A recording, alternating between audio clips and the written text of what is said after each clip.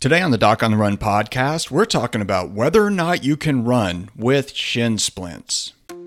So the big question is this: how are runners like us, who don't like hearing doctors say, just stop running, who know that we simply have to stay active, how do we heal in a way that lets us stay strong, maintain our running fitness, and keep preparing for the next race, and still heal without making the injury worse? Well, that is the question, and this podcast will give you the answers. My name is Dr. Christopher Segler, and welcome to the Doc on the Run podcast. Now, all of the runners who I see on webcam visits, who I see in person, and all those who call me for a consultation over the phone, they all want to know how to run when injured.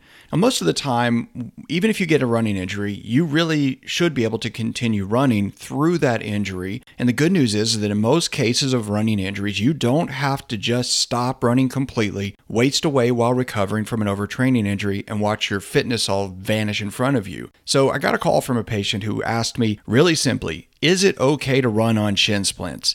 The short answer is yes, you can run on shin splints if it's shin splints. The problem is that there are a couple of different conditions that are often called shin splints that could be something else. And if you have shin splints and it really is just this thing called medial tibial stress syndrome, yes, you can run on that and it's not really going to be a problem in the short term. If you have anterior shin splints where you have irritation of the muscle on the front of your leg that pulls your foot forward, that often happens when you're doing hill training, running stairs, things like that, where you actually have to pull your foot up a lot. That's just a very temporary condition that's soreness in the muscle belly. So if you have either of those two things that really are what we think of as shin splints, it's totally fine to do that for a short period of time. The anterior tibial shin splints will go away anyway if you continue to get stronger, and medial tibial stress syndrome is not dangerous in itself. But why I say it's okay to run on it only for a short period of time is that if you have medial tibial stress syndrome or true shin splints and you continue to run on it, train on it, irritate it, aggravate it, build up chronic inflammation in that area, the chronic inflammation and that cycle of chronic inflammation with increased blood flow in that area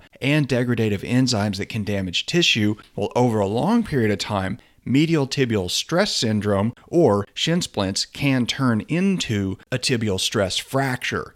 The other thing is that many times you get what is called shin splints by your trainer, your coach, or even your doctor when it's actually already a tibial stress fracture. And a tibial stress fracture is a dangerous thing. Your tibia can actually break if you keep running on it. So, in short, yes, if you have shin splints, yes, you can run on it for a short period of time if you know for sure it's shin splints and not a tibial stress fracture.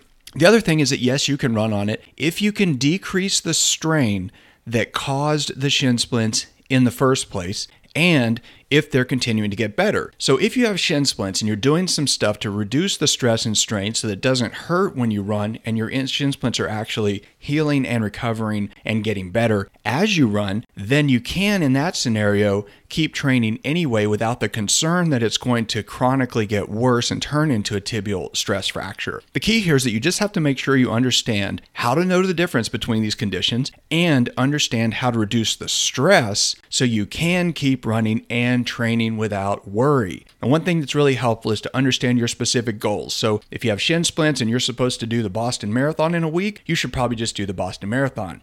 If you qualified for Boston and you have months and months to train, you really don't want to aggravate your shin splints for months and then have to stop training and lose all that fitness and all those months of work you've put into it when you really should be ramping up your final build phase and your final training for Boston. So timing is very important. Understanding your goals is very important. So go to the docontherun.com website, go to the podcast section. On that page at the bottom of the show notes for this episode, you can get the Healing Runner's Goal Worksheet. It's basically just a PDF that you can print off. It's free. It will help you understand your goals, put them into the proper perspective, so then you can really decide whether or not it's appropriate for you to keep running, keep training, or take some time off now to try to fast track the healing. And if you do that before you talk to a doctor, then if you see a doctor who actually is an expert on running injuries, they can really help you make the right decision about whether or not you should run with the condition that you have right now, or if you should take some time off to rest it, or if you should do something in between and kind of modify your workouts to reduce the stress so that you can keep training and maintain all of your running fitness. That's really the key. So go get it, print it out, fill it out, and it will help you to keep training, keep running, and get back to your goal race as quickly as possible.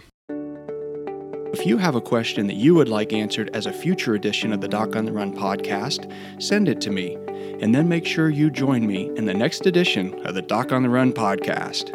Thanks again for listening.